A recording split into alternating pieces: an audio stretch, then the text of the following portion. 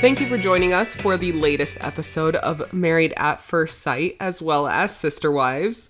This very generic greeting brought to you by not noting the episode title for either of these. So thank you for sticking with us.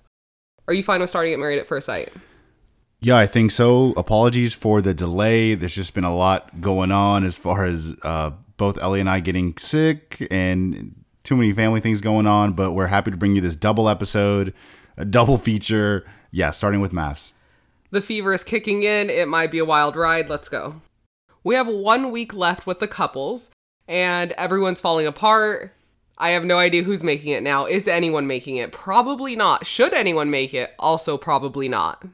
Sometimes I feel like the show is gaslighting us into thinking that the couples that have been perfect so far, all of a sudden we need to focus on some issue. Maybe they're making it a bigger issue than it really is, and they'll still be a yes on decision day. But, man, for the Miguel and Lindy stuff, that does not seem fake at all. Like, they're having some legit issues after having 6-7 pretty good weeks. Miguel could only keep his shittiness in for so long. You know, I got hints of it at the beginning, and I was already off the Miguel train, and then I kind of got back on. I saw where we were going, and no. Why did I not trust my instincts? They also tried to sprinkle in a little bit of Stasha and Nate having issues, but I think in the end, that is just a distraction, and they'll still be a yes on decision day. We start the episode right back where we left off with Lindy and Miguel still talking to their dodgeball teams. Nate did not give us any office camera looks this time. I didn't think I saw any.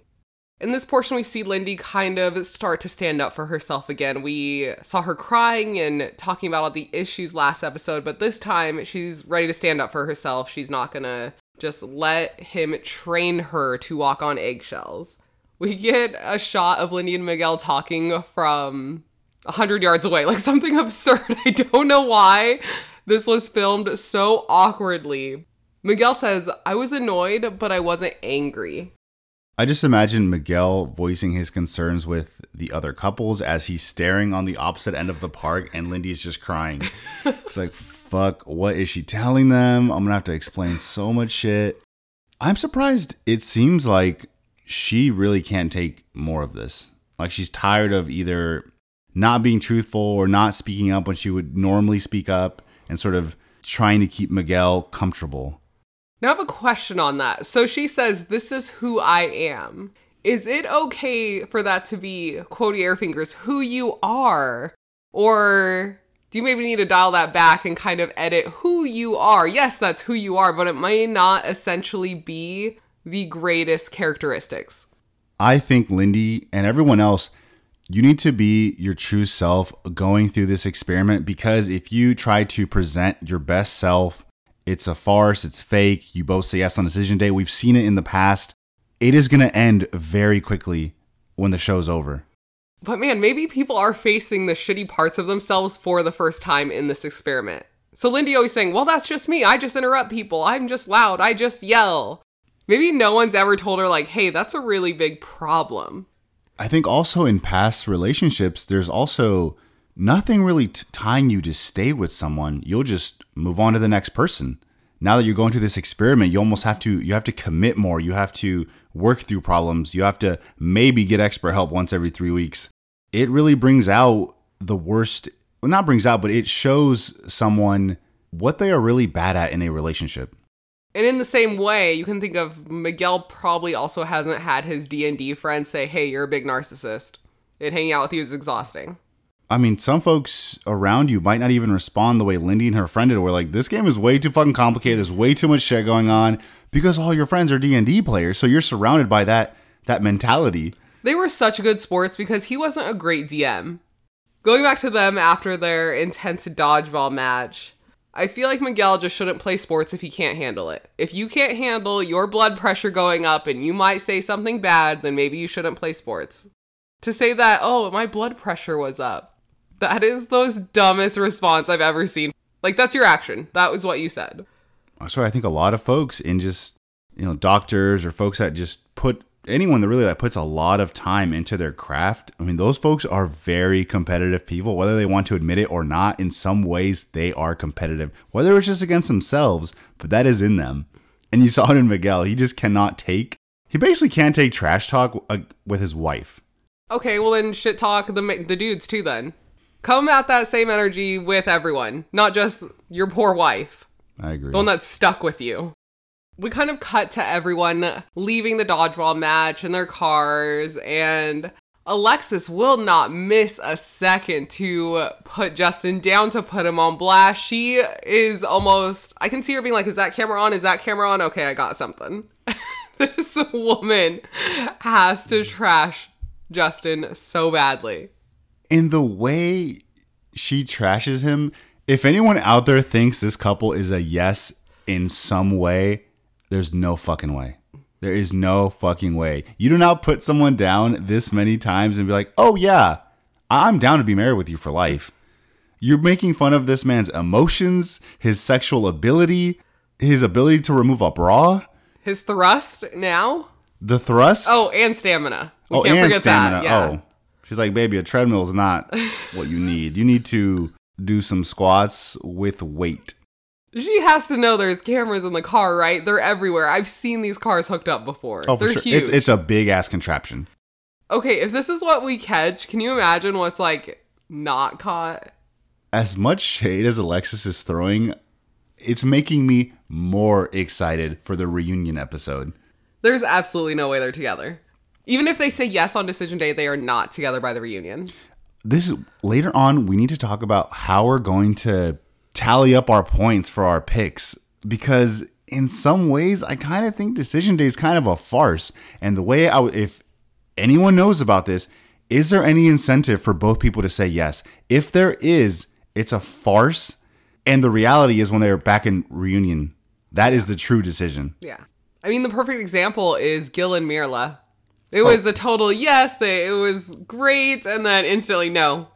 I moved on, I'm laughing, I'm giggling, I'm touching Johnny's arm. Then we see Mitch laying on the bed, talking to Kristen. She's doing laundry. He talks about how the conference is going to go, and that they hope they miss each other. This is just another example of how Kristen tries to do everything for Mitch. So while she's like, oh, don't worry about the laundry, I'll throw it in. The end scene was her saying, well, I'll make sure you come home to a nice, clean home. Fuck, why? Is he going to do anything for you? I was surprised with how Mitch is always ready to throw himself under the bus. He is. We saw a lot of that this episode. And I don't know, is it because he doesn't realize he's doing it? Because everything that happened in the car, which we'll get to, I was surprised by. Like, why would you not filter that? I don't think he's able to filter.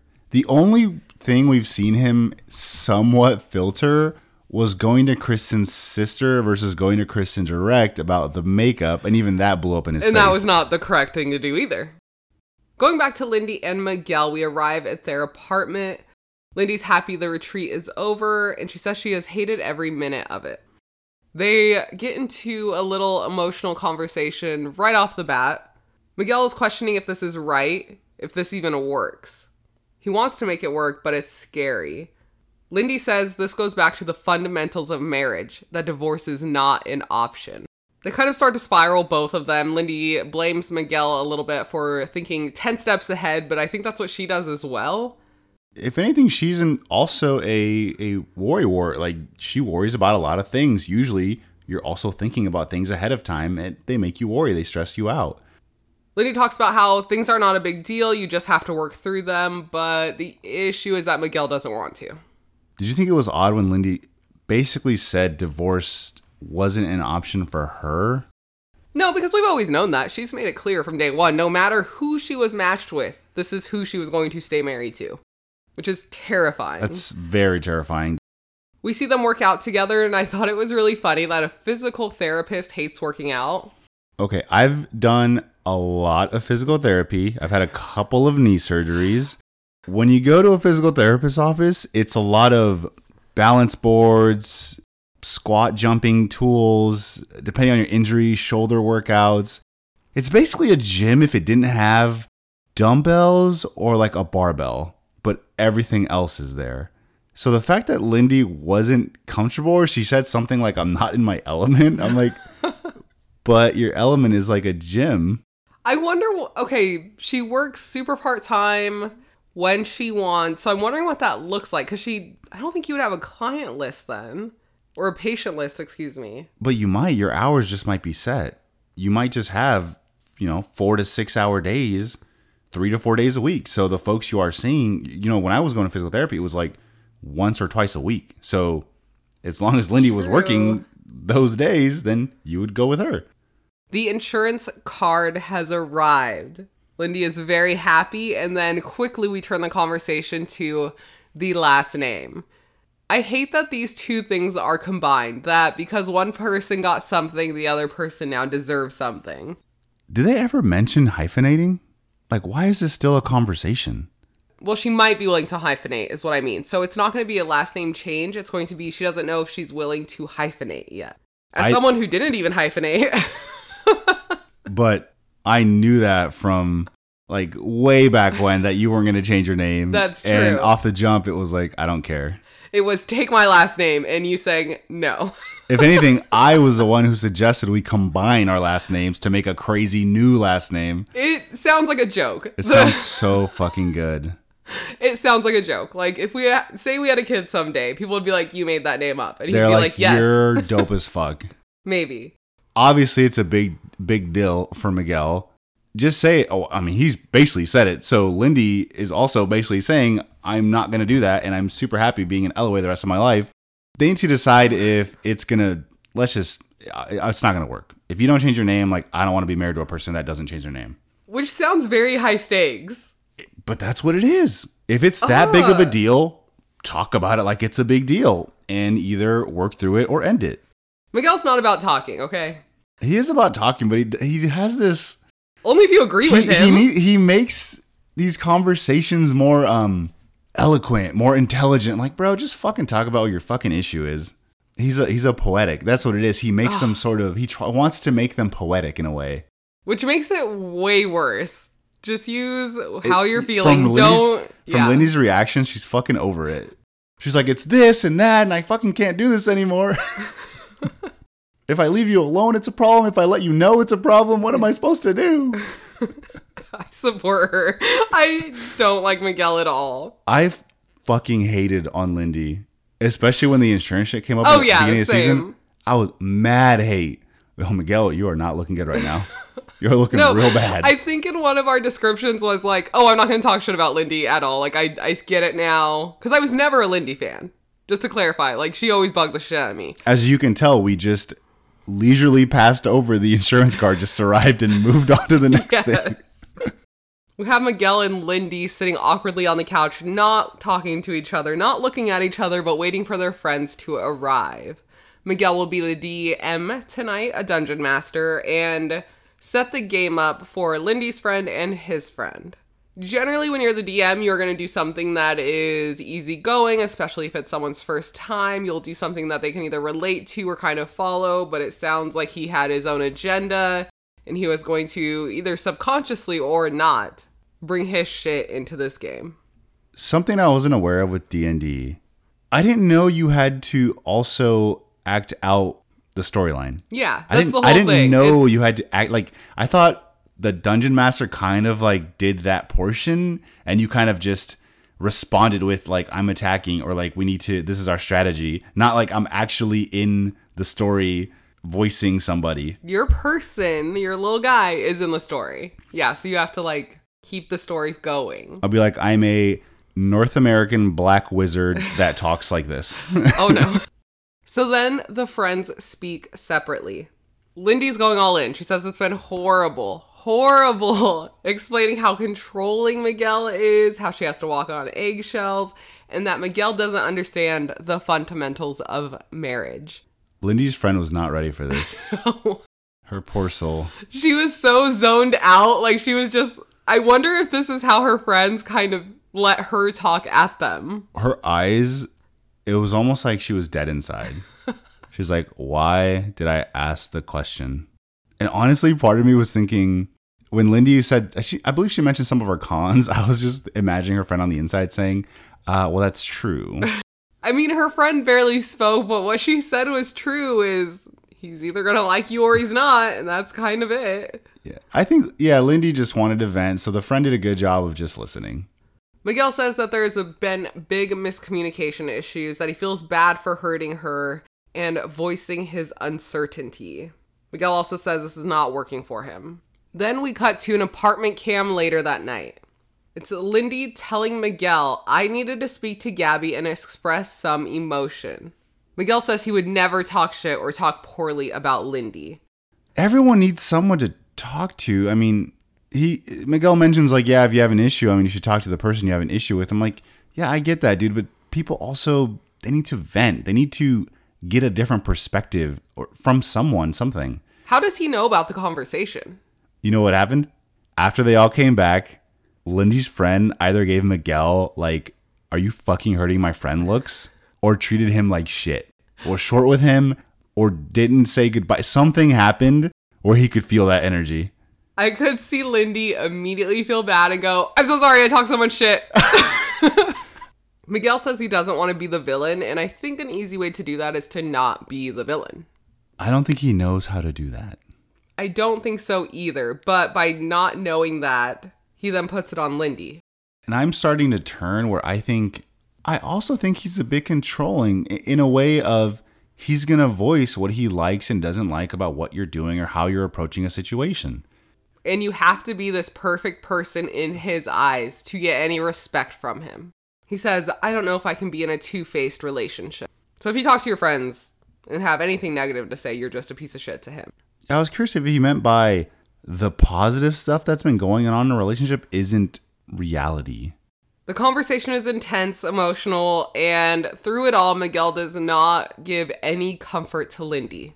Not a hand, doesn't sit next to her, doesn't put his arm around her, nothing. Do you think next episode we're going to get some kind of everyone's in a good spot and just somehow everyone watching assumes it's going to be yeses? Because honestly, I don't think it's going to be a yes for most of these couples. I don't think it will be either. I mean, when they talk to their friends and family, I think a lot of shit's going to come out. Then we see Nate and Stasha going to her new house, which is not her new house. No. She just like picked things out she liked. She's like, yeah, I needed the black hexagon tile. Okay. The telltale sign. The fucking fridge. What the fuck was... All this shit's new. So you're telling me you picked a fridge that's like a quarter, maybe an eighth the size of a normal she said fridge? It's just for now. You know, just for now. Transition time. Wait. So before this show was going down, you were building this new place and your first thought was, oh yeah, just get me the tiny fridge. I don't cook. I don't use it. Like I don't... What? Maybe she works out of the house. I don't know. So she's like, I need somewhere to hold drinks. I don't know that aspect of Sasha's life, but I could imagine if she's just hustling like all day, every day, like maybe she just doesn't cook at all. And she's like, I don't buy food. Like I don't need a fucking fridge. That's what she's like. I got the tiniest fridge they could give me to fill the space. Nate got too comfortable in Stasha's home. In her eyes. Yes. Even though it's going to be their home, but she keeps mentioning it's her home. It will only be her home. It forever will be her home. It is something she built, put all the money, time, everything into. It is her home. Do you think they need to just get something else? Yes, because it'll never be even. It will never be even remotely equal. He will have to ask for permission for every little thing. Don't do it. After they look around the house, Nate gets a little too comfy. They go sit on the nice white couch in the nice white room with the nice white pillows. Nate brings up that basically it is not a child-friendly home. Stasha responds saying, I'll simply tell the kid to not touch things. I don't know if Stasha hasn't been around a lot of kids lately. That is not the way kids operate. You don't just tell them once or twice and then they don't do something.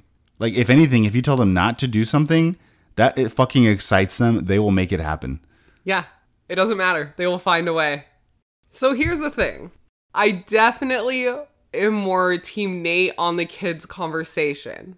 I assume a kid is going to take over my life. I have no life anymore. No fun. We are all in on the child, making sure they have fun. Sure. I know that's not healthy and not right, but that is exactly, I assume my life is over as soon as I have a child. I'm sure that's the fear everyone has when they're first, like, getting into that kid stage of, like, my life is over. I mentally cannot even see where Sasha's coming from because I'm so opposite. Now, people totally travel with their kids. We have friends that travel Europe with their tiny child, having their best life. I could not. I know I can't. When we were flying to Europe, there was a couple and they had a young baby. And I'm just imagining somebody from that couple was from the UK. So they were probably bringing a grandchild to see the family. I don't know if I could travel with a kid. I don't even think I could do shit like Disney World until the kid hits a certain age threshold. Yes. Like, one, the amount of money we're spending, this kid better fucking remember these memories. I'm not doing we took you when you were 6 and you don't remember anything. I'm like, kids can remember at 6. you know what I'm getting at. You got to be like 9, 10, the magic's still alive and you're going to remember this. My thing is you need to be able to walk. I'm not fucking you parents out there, wow. You are fucking heroes because there's parents carrying some big ass kids. I will fucking tell this kid, like, we can just go back to the hotel and chill at the pool. We don't have to be out here. And then you ruin the magic. There's magic at the pool. Mickey will come to the pool. Oh, don't say that. Nate is real serious about it, though. He's like, nah, man, I have kids. Like, nah, fun's over. Yeah. No fun. No travel. I was like, I don't know about no fun, bro. You get a babysitter. Jeez. That was also what I was thinking. Is I was like, you have so much money. Why wouldn't you just get a nanny or a babysitter? But see, for Nate, also, that whole concept of getting a nanny that's not normal. And I think, you see it later on. It clearly stems from his relationship with his mother being young, wanting to have fun. But they're way older than their mother was. Yeah, he tried to make the comparison between his mom and Stasha, and I think Stasha asked how old his mom was, and I think he said 23. Yeah. And then Stasha said, yeah, but I'm like 36. Exactly, and he's way older as well. A little bit different, especially when Stasha says, like, I'm not clubbing. Like, that's not my fun. She's like, let's go on a hike together as a family. She's like, I don't do that now. Why do you think I'm going to do that when I have a kid? I have no idea. You just got to let loose. You got a kid. You're like, I got to get out of here. I got to get freaky now. They go to the hardware store to look at various fixtures for bathroom, kitchen, kind of all areas of the house. Nate talks about letting her prioritize rooms. She made him repeat this like twice. Just like, excuse me? What'd you say? No. Say what you mean. He, no. He's no, like, when you find there. something important, I'm going to prioritize it. He's like, okay. I think I know what he was trying to say, but it came out bad. Like, I'll let you work on that room then. Even though it's like her house. It wasn't even healthy because if it was their home, they would sort of make these decisions together, or like, oh, what do you think about this? Like, let's get to an agreement on something. Okay, that's where my question comes in. If they got their own house, would Stasha be able to let up the control to let him pick things? If it was a house they put in money together. I think there's an area of the home or areas of the home where she would be okay if he put his touch on it, but she really seems to be into her designer flow, and she might just be like, I want to do the whole fucking thing, no matter what. Our place, my place. Yeah. They go on a hike. They have the kids' conversation again. I do believe that Stasha would be able to maintain a level of fun that she would want. She could make it happen. I can see it. Stasha says she wants to have kids, but doesn't want her life to revolve around a kid. And I just feel like that's really hard when you have a kid. Like, literally, I think everything stops for what that kid needs. Is it screaming? Is it throwing a fit in the store? My life is stopping to deal with that. Also, just listening to that again from when you said it, it doesn't sound right. No. When most parents will tell you, the moment you have a child is the moment you love something more than you love yourself. Like that, your whole life has now changed. Your whole life is this thing that you will be raising, taking care of. I mean, I don't know that feeling because I don't have any children, but the way I've seen some parents explain it, I'm like, wow, that shit sounds really fucking powerful. So the fact that Stasha says, I don't want my life to revolve around the kid just doesn't sound right. Stasha says that Nate would probably not be ready for a kid within a year, but I don't feel like she is either. I feel like they're both not ready. They're both on extreme ends. And while I am also on an extreme end on Nate's end, I also know I am not ready for a kid. Nate is worried about getting kicked out if Stasha gets mad at him. And while she says that would never happen, I would never do that. When you add emotions in, I think it could easily happen. Also, even if you had a house together, she could still kick you out. True. And also, in both of those situations, you would just go get an apartment. It doesn't matter. What's going to happen? What do you mean what's going to happen? Go get a place. Go get a fucking hotel for a week. Figure it out. Then we see the doggy prison, which just makes me sad every time. It just seems like a very small places for dogs where they're just kept. I don't want to call them cells, but that's basically what they Yes. look like. They are small. Oh, I hope they're just running around. Well, they're probably not running around because they're all for training. So I don't know. Do they get like outdoor time? Probably Like, 1 hour what do they call a it? day Do they- around the courtyard. Do they get yard time? I mean, Maya is so happy when she sees Justin. We find out that Maya will be moving in with Chris, who is 17 hours away by car. I wonder if they meant both ways when they said that number. I don't think so. And California's big as fuck. So honestly, No. he could live in like North Cali. Probably Oregon. We should have caught the plate. Oh, Damn it. we should have when they were loading Yeah. everything. It's huge to know that somebody that close to you can take essentially your baby. I mean, it really is the ideal situation if you have to do it. Also, the theory is that under the table, Justin told Chris, hey man, if this don't work out, like I'm gonna go pick up Maya. All right. Is that cool with you? All right, cool. All right. I mean, I always say I hope Maya's just at decision day. That would be a savage move. Alexis arrives as it's time for Maya to leave. She helps pick up Maya's things and takes them out to the car. Not seen is Leon chucking things into a car. Like Alexis might as well just grab the dog bed and throw that bitch out the window. And checked her clock. Like it is time. Did you think it was weird that they didn't have the conversation about what this meant until after Maya was at her new home? Okay. These are two adults. Everyone in the world already knew what giving up the dog meant, giving up Maya meant. I am sacrificing losing my baby because I want to be with you, Alexis. AKA, I am really into this. I have no idea where Alexis missed the message, missed the memo. Where is this disconnect? There's no disconnect because right after Chris and Maya left, Justin and Alexis are sitting on the couch in the most awkward display of body language I think I've ever seen, with Justin sitting upright, normal, hands like on his thighs, and then you have Alexis sitting next to him with her back turned to him, half laying down. She's like, yeah, here for any support. As I don't even make eye contact. No eye contact, no touch, nothing. Justin says, "This is my proof that I'm in this marriage. This is my commitment." And Alexis is like, this is my not commitment. I'm ready to go. She says it means a lot, but I don't want it held over my head. I'd appreciate it if you didn't throw it in my face.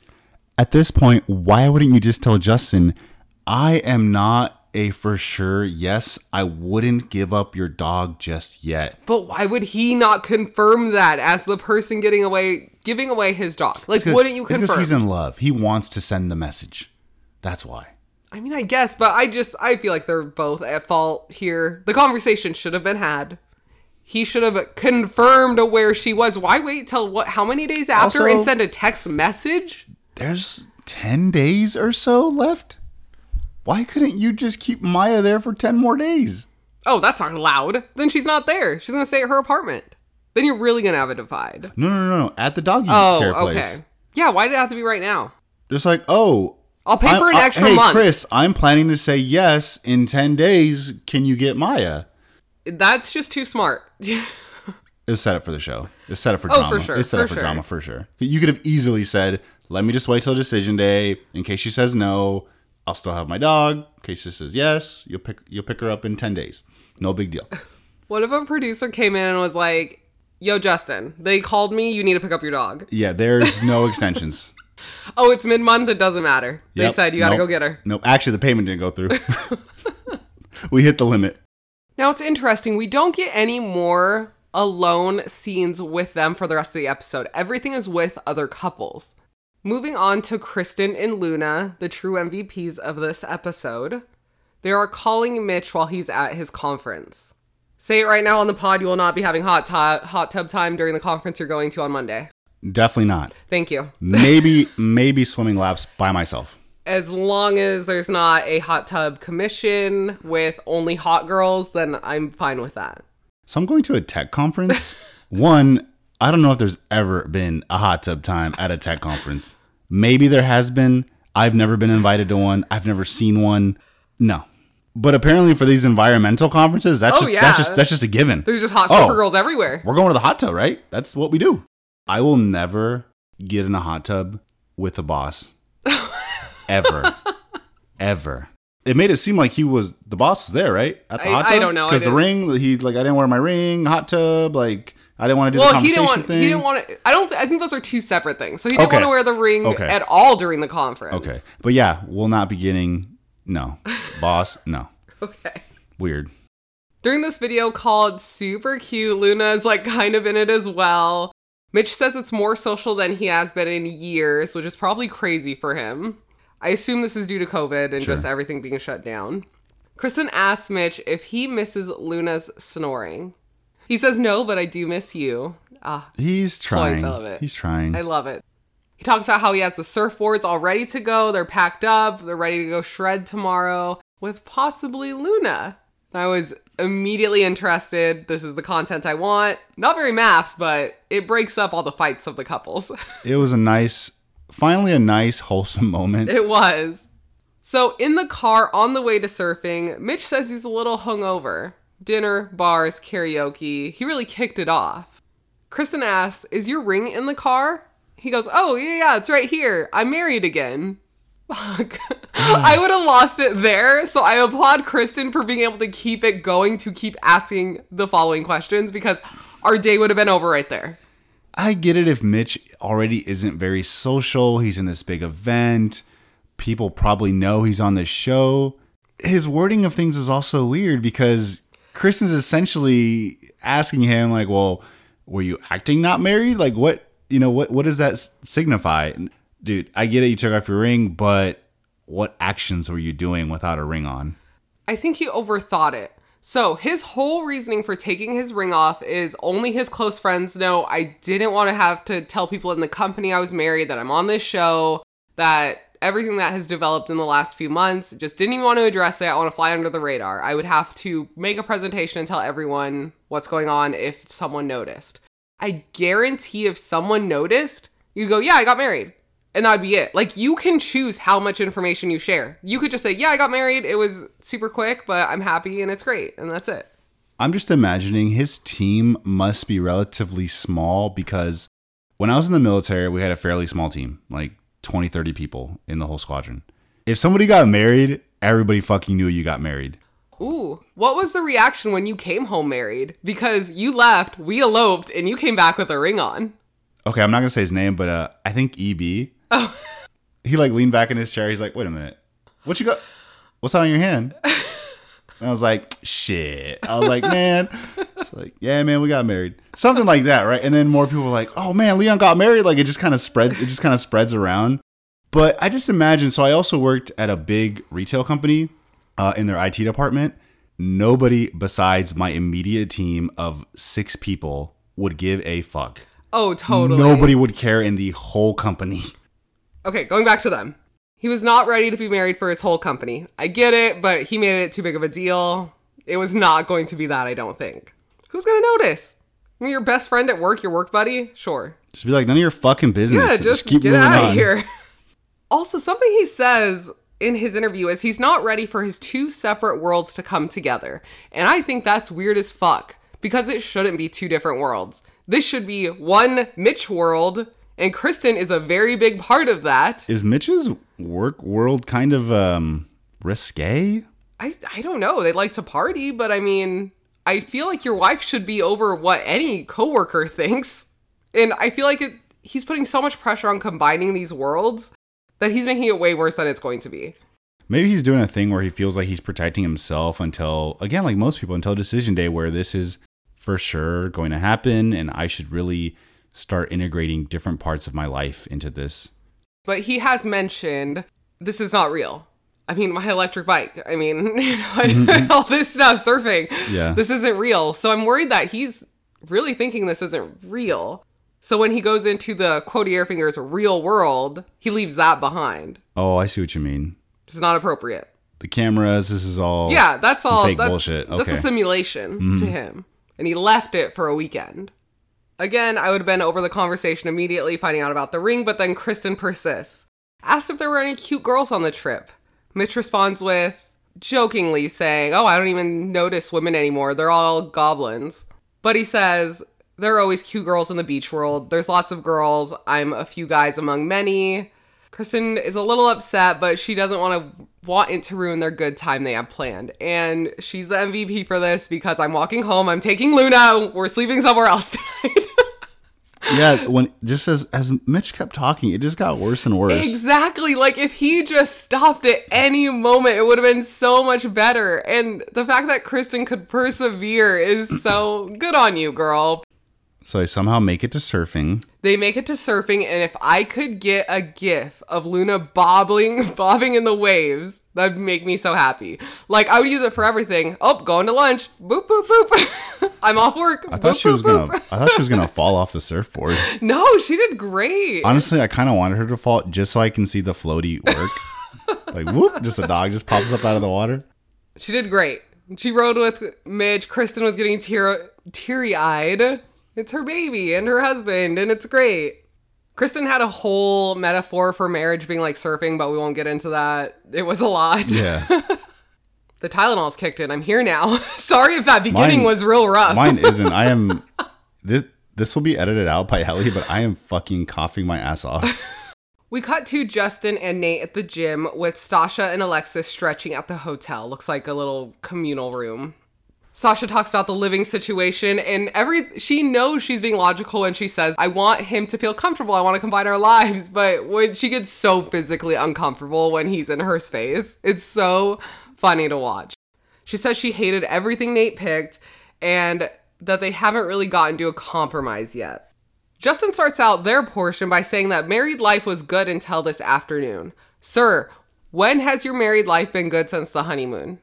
I don't like to talk shit about Justin, but Nate looks like he's really working out. And Justin is not. I don't see any sweat off this man's head. Well, we know from the after party that Nate and Justin don't really get along. So I don't know if that was a fallout after the show or if Nate's really here to have a workout because he really doesn't even want to talk to Justin, but they made them. Oh, I see what you mean. Yeah. I see what you mean. Justin asked Alexis to say yes on decision day, and Alexis was just deflecting. That should be a warning sign that it's going to be a no. Exactly. Nate loves to throw people under the bus. He says Alexis is a liar. He has no love for Alexis. He is my favorite person this season because he's not going to sugarcoat it just because you're castmates. Anytime he gets a chance to talk some shit about Alexis specifically, he will fucking do it. Alexis says that Justin has made a ton of changes from the start, but sometimes he reverts to that and it scares her. She says a big part of her wants to say yes, but another part wonders if she can tolerate this for the rest of her life. And then she hears herself use that choice of language and she realizes that's not a good sign. Justin says that he has made up his mind. He has taken the emotions out of this and he feels played. I like that he's finally coming to his senses. Yes, finally. Right? It's removing the rose-colored glasses and really figuring out what is going on in this relationship. And he is now seeing what we all see as viewers of the show. Like, Alexis is not into this. The fact that after giving up your baby, like she calls Einstein? What the fuck's her dog's name? Newton. Newton. Fuck it. I'm in the science world here.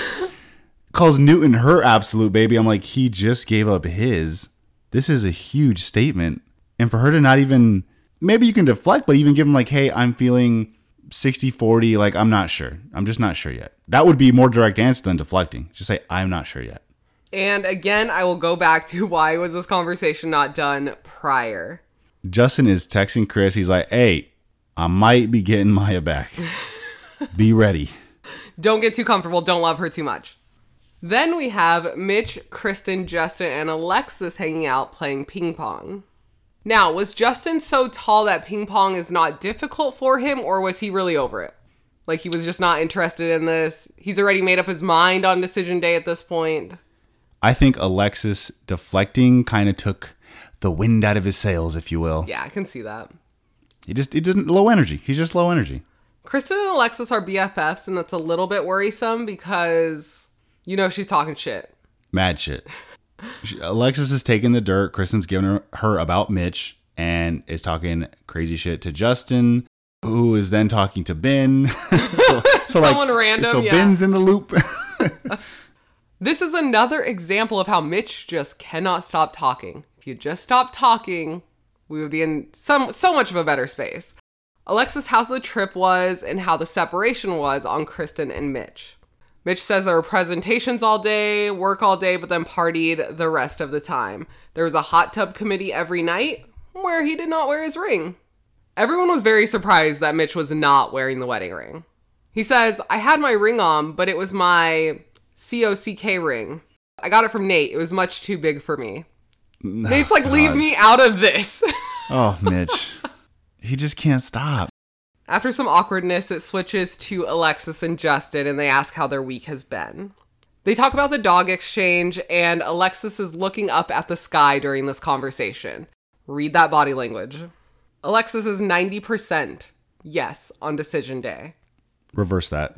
I took that as a very good sign. In my mind, bullshit. Reverse that number. I mean, it's definitely bullshit, but if she was honestly at 90%, that's an A, and I take that as very good odds. I would say yes to someone on decision day if I was truly 90%. No, she's truly 90% no. Justin says this is not good enough for him. Alexis asks, you want me to give you 100% because you gave your dog away? Yes. That would be nice. But again, the conversation, we could have been avoiding all this. 99%? I'll take 99. If it were true, we know it's not, but... To give up your child, I guess you're right. Fucking high. The stakes were heightened. We move on to Kristen, and she talks about how there are things that she wants to hear from Mitch before decision day. For example, you are an incredible woman. I don't know what my life would be like without you. Oh, I know, Mitch. I've seen your fucking apartment. Justin says, but what if he doesn't mean it? And Kristen replies, then I would be out. If I'm being honest, they are maybe the most improbable couple. I think Mitch and Kristen might be a yes. The next time on is promising he gave her a declaration. I am leaning towards yes right now.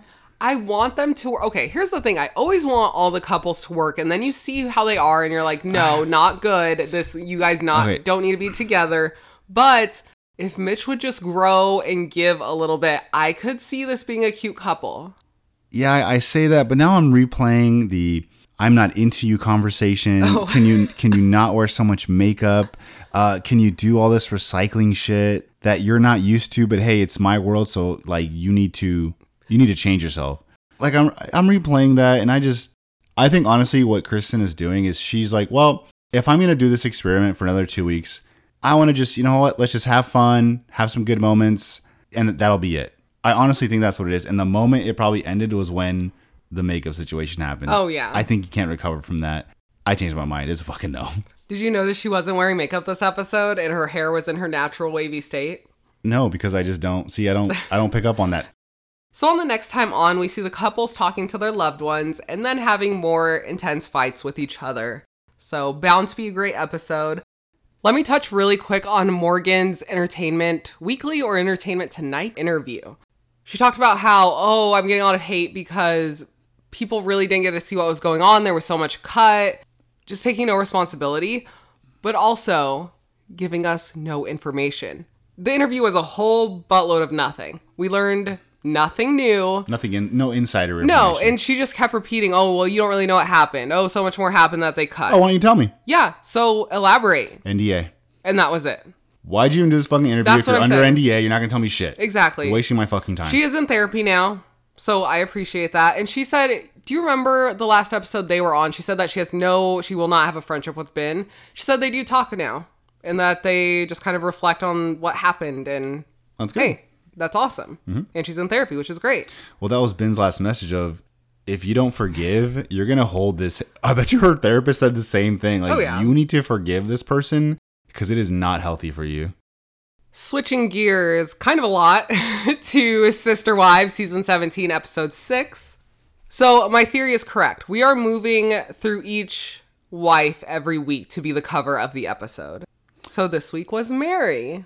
Mary is looking real edgy. It's the hair. Real hip. It's the hair, but it's also like the sharpness of the hair and like the way it's styled. It's like there's a lot of blow drying that has to be happening and like brushing out, right? Like if you took Mary's look, but then switched out some kind of like Blade Runner clothing, you could throw her right into the movie. And she would, like a background character, she would fit right in. Whoop. We have Christine and Cody talking about telling truly. Christine wants to tell them together as a visual to show that they are still a team. We are a united front. We are here for you. I see it. I like it. Cody doesn't want to tell her at all. This man's decisions are so dumb because they're essentially in the summer. The plan is to move in September. If you don't tell her soon, what are you going to do? Oh, hey, we're moving to Utah. Just you and I. Your dad and I are divorced. We're leaving next week. That's why I've been randomly packing the house. Like, you need to tell this child, because waiting, it's only going to hurt more. Was Cody's plan to say, we're never going to tell her we're divorced. We just live in separate places? Yeah, just like, you know how Mary goes to Utah to the Airbnb? Yeah, you're doing that too, but you're just sort of staying over there. I think he really thinks and that was the best. I'm just never going to come visit. So now, of all times, Cody wants to start taking Truly for a few days every week. This is all fucking talk. Absolutely. This shit is not happening. No. I can't wait to get into it with you because honestly, this episode has shown it was basically Cody just being truthful of the amount of time he spends at Robin's. Much like Mitch. If he just talked less, we would be in a better situation. No. In this case, I do not want him to talk less. I want him to talk more. Because it's such a shit show? No, he needs to talk. Robin needs to talk more. Oh, that Cody is also. Needs to talk more. Christine, get off that NDA. Or Gwen, get off that NDA. You need to talk more. I guess you're right, because I'm thinking of it as a point of where you are trying to accomplish years of marriage together. You're at the beginning of the relationship. No, we're at the end of the relationship. Let's go. Mm-hmm. Okay, I see you. Yeah, I agree. There's no saving this. Just give me all the detail. Cody says he doesn't know why he hasn't taken the girls, but he does want her to come over every week. You don't know why. Yeah, well, that's all you. You could have been coming over to Christine's house. They make it sound like he just spends one night at every wife's house and he's spending like 3 or 4 at Robin's. Yes, because Mary is not in the rotation. Mm-hmm. Janelle sounds like she's halfway in the rotation and Christine is not in the rotation. So when Janelle says that she sees him every 4th night, it's not because he's at someone else's house. No. Well, he's at Robin's house is what I mean. You know, their schedule is probably Janelle, 3-4 days Robin, Christine, before the divorce. Like, Cody was still going to Christine's. He was just bouncing, like, hella early. Yeah, he would spend, like, 2 hours there or whatever. But those 3-4 days for the tenderized children, yes.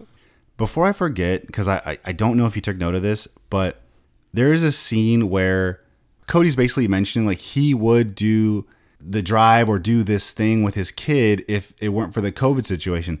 But at the very beginning of the episode, Robin mentions, like, he really just can't be away from the little ones for a day or two. And I was like, why are you still hiding behind COVID when the reality is, I guess you cannot be away from these little kids for more than 2 days? I guess what my point was, if it wasn't COVID, it's just going to be something else. When he's talking to one of his kids, he says, oh yeah, I haven't been around Truly because, work or something. Like, what work? Yeah. You're in COVID. You're in lockdown. What do you do? According to you, you are only home all day, every day. If it wasn't COVID, it's just going to be something else. Also, according to Robin, you're never home. So he's working. He's doing something. Something's going on here. You know what he does? He goes to the production company and just hangs out all day. Oh my God, he probably does. I am at work. I am a producer. Don't bug me. Yeah. I'm working. His idea of going to work is recording his fucking cameos. He does drive down to Coyote Pass. Do people ask him to do them from there? No. That's him going to work. I'm telling you. Sure. $200 an hour. There we go. Cameos. $200 an hour? Yeah. For one cameo, it's $100. What? For one cameo, it's $100. Alternatively, you can get a cameo from Christine for $30. How long is a cameo? Like a minute. Oh, no. Oh my God, can we get one? But I don't want money to go to Cody. I want to ask him an embarrassing question. Would you ever shave your head? Can you show me your true hairline?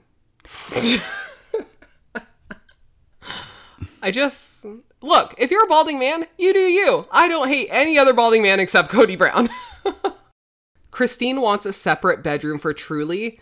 That's smart, because I'm sure one of the reasons that Robin and Cody has given for needing such a big house is because every kid needs a separate bedroom while all the other wives have to make sure that kids share bedrooms. Do all of our kids really have their own room? How else? Yeah, for sure. There's so many bedrooms in that house, I bet. You know why she said that? There is no spare bedroom.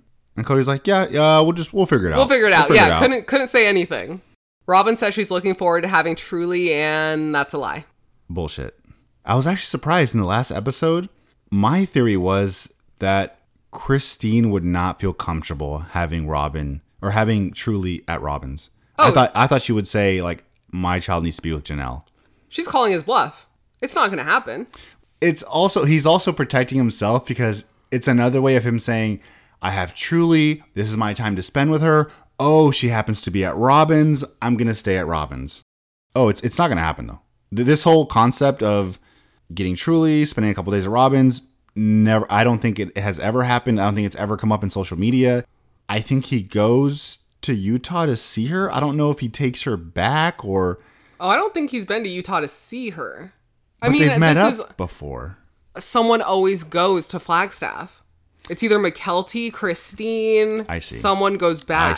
I see. I've never seen on social media, let's not pretend I know every trip that has happened, but on social media, I've never seen anything about Cody coming there. Only everyone being like, on a trip with Truly to Flagstaff. Never the other way around. Is everyone splitting the duties to drive this little girl to go see her dad? Yes, except the dad. At one point, Cody says something along the lines of, I don't want Truly to have to go through this as a 10-year-old. It's a lot for a 10-year-old. Christine says, well, she's 11. Just kind of everyone calls him on his shit. They're quick to do it too. Yeah, same thing. They sweet 17. Shit. Well, I'm almost 18. Honestly, I can't hate that much on Cody. If I had 18 fucking kids, I can't even remember my parents' birthdays now. Oh, like, accurate. 18 kids, I'm getting all that shit wrong. I can't give him that much hate on that. Cody wants Christine to stay to make it convenient for him to see his kids, even though they've been there for 3 years and he has not seen his kids. But it's on her. Time and time again in this episode, we hear how Cody needs his wives to make it convenient for him versus him just picking up the phone because the majority of his kids are adults. But I digress.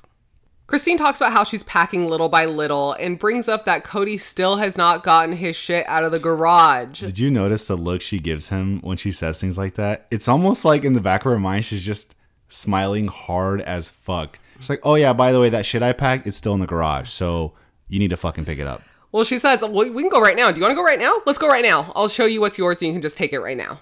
He's like, I'll just, figure it out later. Well, I'll just figure it out later. Not right now. She should just progressively keep moving it like closer and closer to the garage door. But then one time when he comes over, it's just outside now. I love this. How long, Christine, how long's my shit been out there? He's like fucking week. Last time you came over. I told you I was going to put it out. But Cody, if you go one more week without picking this shit up, I'm literally putting a free sign on this shit. I mean, he's not on the mortgage.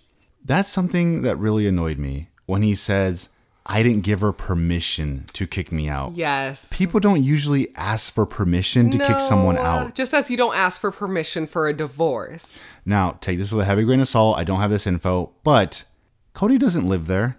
I don't even think Cody's on the mortgage. No, I don't think so either. Why would she need permission to kick you out? In his interview, Cody says that he likes to give his wives the feeling of having control of their lives, but that has essentially burned him now. So he just likes to give them the illusion that their opinion matters, but it doesn't. And he needs them to learn that really only he matters. This is what I mean, where a lot of honesty came out in this episode. Like overall, not too. I mean, decent stuff is going on as far as people moving, sort of setting the future, right? The family's future. The amount of honesty we got from Cody was beautiful, and even Christine. It was a lot this episode. Then we get into food storage. Christine wants none of it. We know from previous episodes, early on, season 1, 2, that Christine was in charge of the pantry. So her job was to do the weekly shopping, but also keep the pantry stocked and to contribute to the household funds by being able to coupon really well and save them money that way.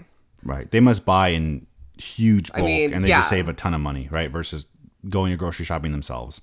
And so it sounds like they still keep the food pantry going for their family. And I'm assuming like when Cody comes over, it's like, hey, Robin's house needs rice. Or something like that. I found it funny, and I missed the memo that this is a tradition in their portion of polygamy because they believe in some type of big catastrophe, end of the world type of moment coming, whether it's a flood, a snowstorm, whatever it is, food shortages. So they believe in having just a huge pantry. And then Christine's like, yeah, I don't want any of that shit. No, I'm not going to have a fucking pantry. And Mary also is like, no. And then Mary's like, I don't have a fucking pantry. I got some water. No, Mary, you don't have extra water. That's the fucking fountain. That's a sink. That's the sink water. I could see Janelle. You know what I see Janelle as? She does the she's a canner for sure. She's a canner. She's sure. like, I can this bread. It's good for 15 years. Also, she for sure is someone that has a garden and then cans her stuff from the garden, which is very sweet. I just don't have the patience for it. Robin does none of that, but she takes from the pantry. Yes. She doesn't contribute to it, but she'll take from it, much like the family money. Yes. Cody says it feels hostile and that Christine could have come to him a long time ago to talk to him. She has been screaming since season 1, don't give us that. She's brought it up multiple times. You have been to couples therapy. You have brought 2 therapists to your anniversary trip. Like, it's not working. And it seems like from the timeline we have, she gave you months before she's going to move. Which was nice of her. She said that she would have moved a lot faster. Dude, the way she says that shit. She's like, well, actually, I've been slowing down to accommodate you. I would have been already, like, fucking gone. Good for her. She says it in such a slick way. Where she's really, like, throwing shots at him. Good. She's being real nice even with her shots. So at the end of this conversation, they both agree to not tell Truly. She wants to play nice. She wants to play fair. So I was shocked to see Janelle and Cody staying at Mary's Airbnb. Whoa, there's like a tiny bit of friendship? What is this? We've never seen someone stay there, have we? No. So none of them have ever stayed there, but also the fact that would even be an option with what a dick Cody is to Mary. And the fact that he was like on friendly-ish terms with her, he gave her a hug. I saw it. Man, you just joggled my mind. Another piece of where Cody was honest. I'm skipping ahead a little bit, I'm sorry. But when he talks about Mary, where they're essentially cordial, but it's not like husband-wife. Like, there's no way she could be fulfilled. That's just not going to happen. And he's even honest, like, it must not be fulfilling for Mary. And even Mary knows this. I'm like, what the fuck are you doing? Why are you in this family? What are you waiting for? At this point, just go find you a man, but then, like, still, like, be in the family. Like, might as well. You're basically just a family friend right now. Literally, you could just be open with this guy and no one in your family would even know. He could be living in your home and no one would know. Yep. But anyway, going back to the Airbnb. Do you think that Janelle and Cody shared a room? Yes. Do you? I do. I view it as set for 2 separate rooms. Nah, I think they... Okay. I like your faith. So we find out that Janelle has never stayed here before, and she says because it's haunted, and I also would like to not stay in places that are haunted. If the ghost likes to sit in that chair... How about we move the chair, like, outside of the fucking house? Can we at least move it into, like, the living room, not into a bedroom? Move it into, like, a corner of the fucking backyard. Like, go sit over there, dude. But then what if she's like, no, I must sit on the bed? No, now I just stand in the corner. Yeah, no. No, yeah. wait. What's creepier, a ghost standing and staring at you or sitting down and staring at you? Definitely standing. To me, standing is way worse. You're casual. Because the standing could look like they're approaching you. Agreed. Ooh, okay. You're sitting, you're chilling, you're just observing me. Mm-hmm. I say that, but goodness, please don't ever come to me, ghosts. No, I can't handle it. I'll sage the fuck out of that room. Do not come. Agreed. Do not come for me. Mary points out that they did not pay, and I thought this was petty, but then she laughed and said, well, I also didn't give them breakfast. So it was a decent trade-off. I mean, that's why you got the Airbnb, so you could house family, have these kinds of trips. That's a benefit. Cody talked about how he really liked the front bedroom with its own exit. Mary is open to making an arrangement with Cody. It would have to be a really sweet deal, but she is open. I'd be like, no. How many fucking people stay here a year? How much money you make off this room? Okay, we can make a deal. You ain't charging me no crazy ass number to have my own private room. But Cody's under her roof again. Maybe she can sneak in a She little. was like, oh, that kind of arrangement. I'm just saying, you could have Mary, the room. you thirsty bee, go find you a man. Stop. Go find you a man. So we reiterate, Cody cannot be away from the children. The tender children. He has to hurry back. Yes, more than 2 to 3 days. Why does Cody walk so aggressive? Why is he stomping around so much? I don't know. He had to make each step count. We had to get a little further. Open legs a little wider. I don't like how he uses those kids as basically a way to go back to Robin's. They're pawns in his game. Like, just tell us you want to go back to your cushy fucking house and just chill out. I think Christine, this is why I cannot believe she let that conversation with Truly go into Robin's. I think she fucking hates Robin. Yes. I mean, not really because of Robin herself, but because of the things Cody has done to prefer her. Exactly. So she doesn't necessarily hate Robin. She hates Cody for picking Robin. Mm-hmm. In the background, we saw Savannah for sure, but possibly Gabe as well. It looked like Gabe. And then we touched on this a bit already, but Cody says his relationship with Mary is good. We cut to Mary saying he is not interested in a relationship, which is so sad to see her say. But the fact that she's saying it is you already know this. Sometimes when we're viewing, we're like, how is she not aware? But she just proved that she is completely aware. I'm like, why are you still in this? I don't know. But at this point, it's just her choice. How much time do you even spend with Solomon and Ariella? None. What is holding you there? Remember, she wasn't even allowed at the house. I don't understand where the sister wives thing where Mary, we kind of know you don't like most of the sister wives besides Robin. You don't hang out with all the kids. Most of the kids are grown-ups and moved away. The husband doesn't like you in that way. You're cordial. I don't understand what is keeping you in this family. Then we see the fifth will arrive at the Holy Land. Fifth will. Cody had a hard time backing this up, and I like to think that this was a blow to his ego. There was a lot of room to back this thing up. The fifth wheel is neat. Oh, Savannah's area, I swear I counted 5 beds. You have the 3 bunk beds, so 2 on one side, 1 above, a little sitting area. Then she has a loft. That's and then another one. There's a table sitting area. Oh, that probably. That I bet you it's every fucking RV. That for sure converts to a bed somehow. There's 5 single beds at least in that area. It's bigger than I thought it was going to be, but I can still see this being incredibly cramped for a long time. Now, if they followed through with the plan, had a casita within a couple months or however it was going to be, I could see this all working out. But with how long I think they were in that RV, that's shitty. They did confirm, though, that Janelle has solar. The batteries didn't charge, but they have solar, which is good. We can at least do the lights and the fridge and things at night to make it a little more nice. Now, it is Gwen's time to shine. I always knew she was quirky, but I loved... Okay, so we never really get to see the kids. We've seen a decent amount of Isabel, but we never get to see Gwen. And so I was so happy to see her. I feel like this is the most I've seen of Savannah in 4 years. Yeah, same. Speaking. I like her sense of humor. She's super quirky. I love that her and Isabel have a great relationship now since they've moved. And so it's sad. They're both sad to have to leave each other now when they have such a good relationship. Cody got Isabel a car, a reliable car. Wait, wasn't there a shot by Christine where she mentions they're going to drive across country and Cody's invited to come along? Well, yeah, but he decided not to come because of course he can't. He's like, COVID. Nope, can't come. Well, the tender children. That's what I mean. It's inconsistency. One person says COVID, the other one's the tender children. Cody doesn't understand why Isabel doesn't want to hang out with him. Why he always has to work so hard to have her talk to him. Because you're not close. No, you burned her. Your child isn't comfortable talking with you. I am assuming they barely see you. He also thinks Isabel might be hurt by the fact that he didn't go to the surgery, but people depend on him. So she needs to suck it up. Anytime Cody says other people depend on me, he's just talking about Robin and her family. Yeah, that's it. Everyone else, every single person in the Brown family would say, yeah, you should probably go to the surgery. And everyone. Every single person. If I remember right, Janelle was saying that too. It was so neat that we got to see Isabel have her own interview to finally kind of talk about her relationship with her dad. She says the relationship's fine, but we're not close at all. She'll miss her mom more when she moves away. And that's kind of it. She's like, it's fine. It is what it is.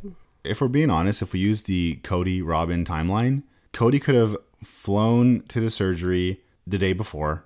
Surgery date comes up. He sees her after the surgery, tells her he loves her, wish you the best. Doctor says you're going to do good. She's going to take you a while to heal. Fly back that night. He could have just done anything. Any sort of appearance there would have been so many gold stars for him. And isn't that sad? The bottom of the barrel would have been so celebrated. Isabel talks about how everyone in her life will still be in her life. The relationships will be maintained. She always wants her moms to be her moms. She mentions Robin in this, points to her. She loves everyone and her siblings are always going to be her siblings. She's such a sweetheart. I want to hear what the older kids, grown adults, think about Robin. Give me Logan. Well, because in some ways, they've just spent the least amount of time with her. Yeah. So do they feel the same as some of these other? That's true, What about actually. Gwen? What does Gwen think? Gwen's a good middle age. Yes, I like this.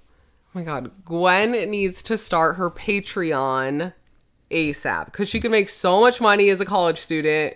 Come on, cash in on this. I don't even think, would she be under NDA I as a think kiddo? if she's not, she's 18 or over 18 and she didn't sign a contract for the show, she could probably say whatever the fuck she wants to say. Again, heavy grain of salt. I have no idea if this actually happens. I wonder if the production company actually gets the entire Brown family under NDA, because think about it. Even if you weren't on the show, if you didn't have to do anything besides not talk about the show and you got money, you would probably just take that. I bet Cody is the only one that gets paid and it goes into the family pot. No, because they've split that now. They all have different funds now. Do they? Yeah, they split the corporation that gets the money. Like they all used to be together, but when Christine moved on, I think they sort of split off on that. I don't know. I feel like Cody gives you a portion. I feel like someone like Gwen, college kid, why wouldn't you do something basic like do a Patreon and do a recap of some insider news and make hella money if you're not under NDA? Yeah. But I'm wondering if they made all the adults sign it, aka the adult children. Yeah, I could see that. How much would you pay for the?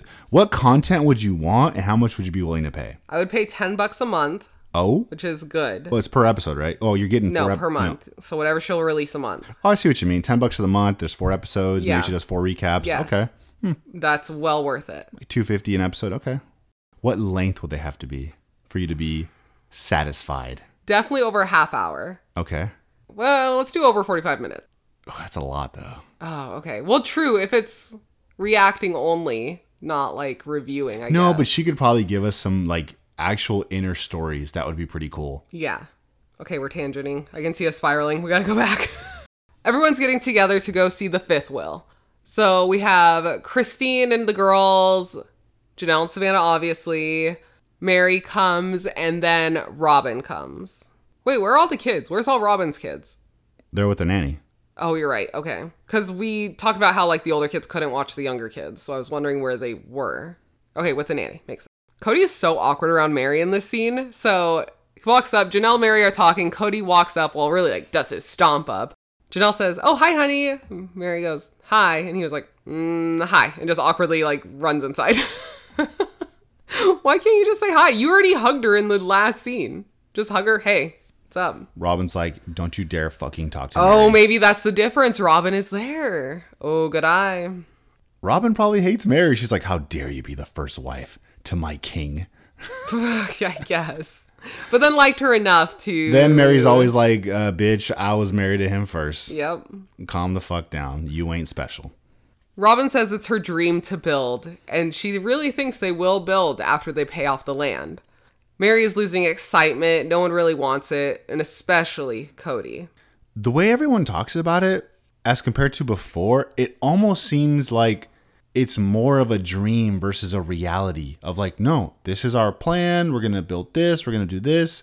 Now they're wording things as like, oh, we need to pay off the property. Like, oh, when we do that, then we might build. Like there's all these maybes and it's a dream. And versus Vegas, like legit happened. Vegas was like, we need some fucking homes. We need a cul-de-sac. Let's get it done. This is going nowhere. Cody talks about how it's so funny, the contrast between Robin and Janelle's house. He gets a workout going up the stairs and down the hall at Robin's house. Does he not view himself as a failure because of that? How can he not when he talks about being the head of the household, the final decision maker? But this is funny to you. You want to hear something I was theorizing? When they were showing off the RV, and I guess at one point, maybe they were going to look at the master or something, Robin was like, I gotta go. I can't be in here to hear this. I think Robin is the most insecure and uncomfortable about the fact that her husband pokes a lot of different women. Well, used to. But even the thought of it could be a possibility. I think that's why he doesn't poke other women now. Whereas you were the fourth wife, I have been poking many women before you got here. It's a good theory. But also, we're all like 50. Like, talking about sex should just be like, whatever. Well, That's also like, in polygamous. This is life. Like, we produced 18 children or whatever. Like, okay. It should be a non-thing. Hopefully you're not getting into the gritty detail, but just like, yeah, that's our bedroom. That's it.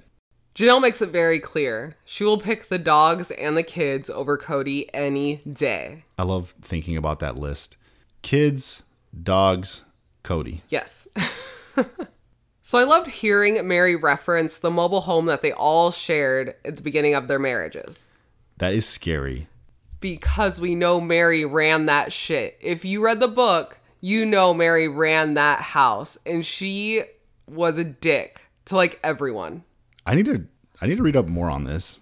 So I thought it was interesting that she brought it up and then talked about how you need to be really careful and aware of your space and your surroundings. AKA somebody saw somebody poking. There probably wasn't much space. You probably knew. But also just in the sense of she made you walk on eggshells in that house. Ooh, sharing the kitchen? We'll not share a kitchen ever again. Exactly. Mary had to run that shit.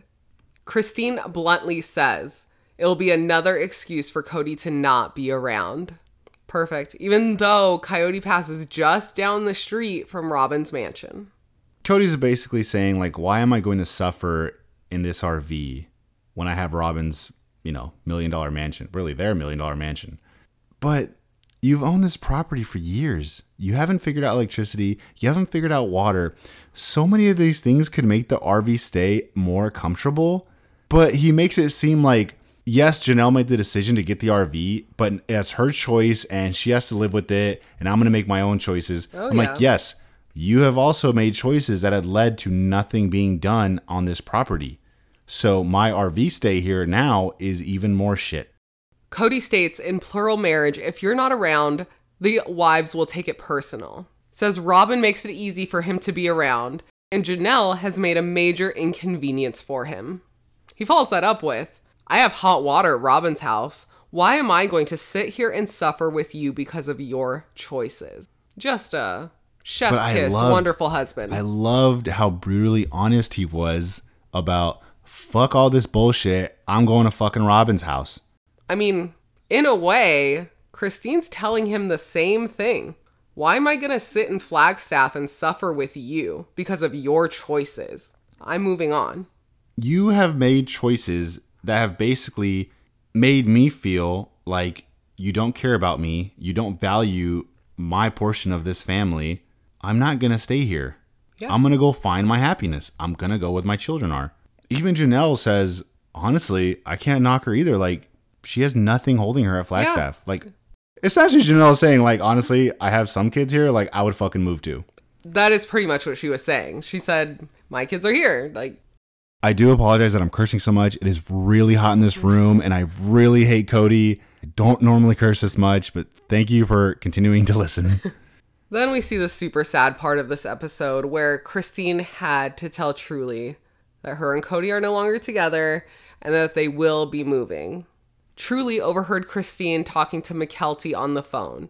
I don't love that she was walking around the house talking about such a serious thing.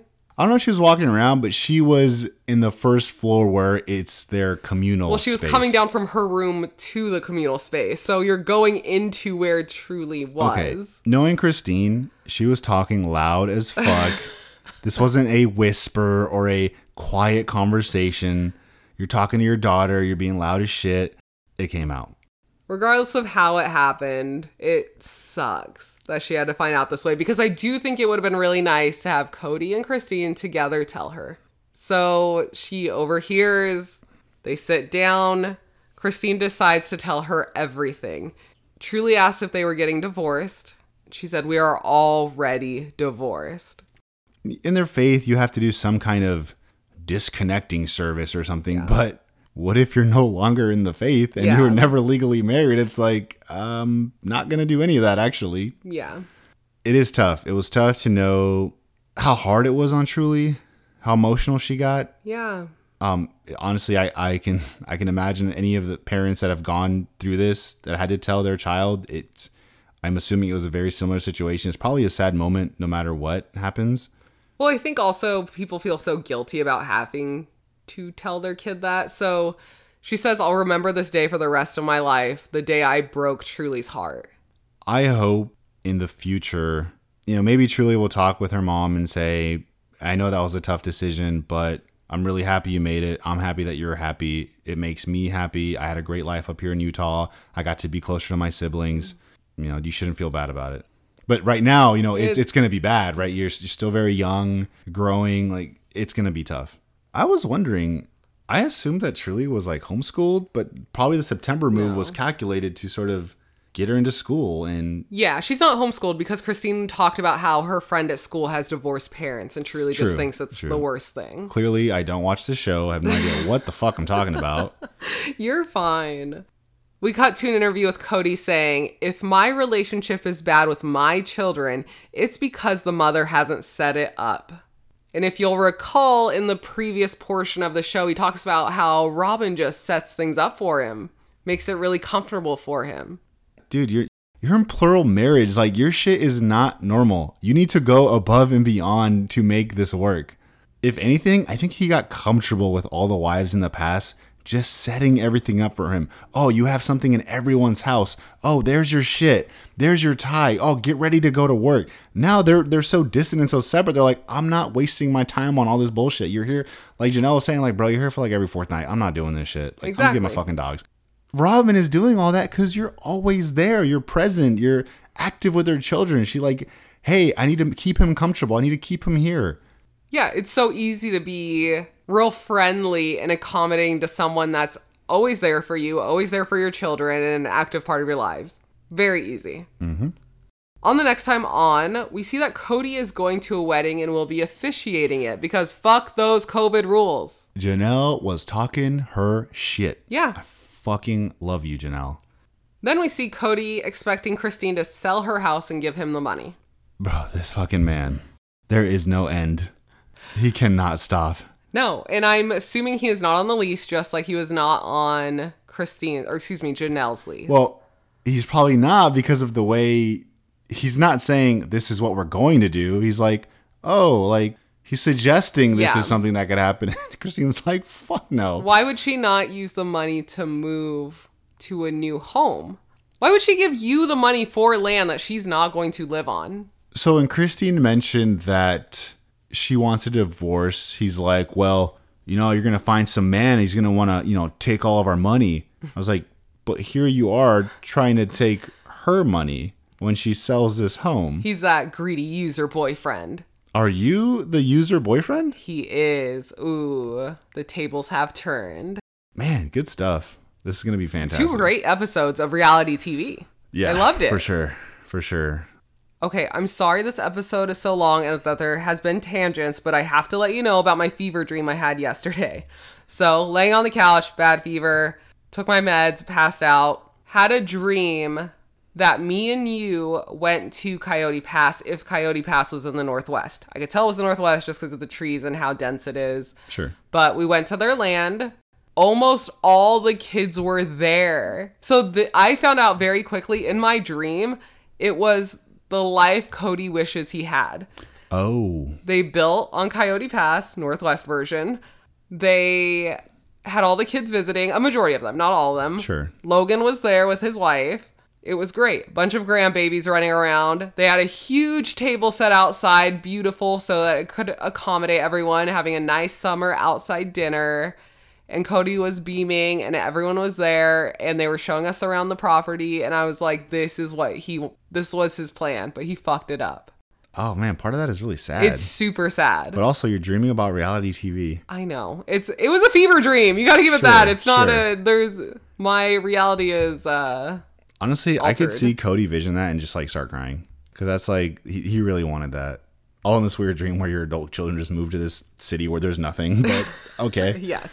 Okay, that's all. Thank you for sticking with us on such a long episode. I hope you have a good week, and we will talk to you later. Later.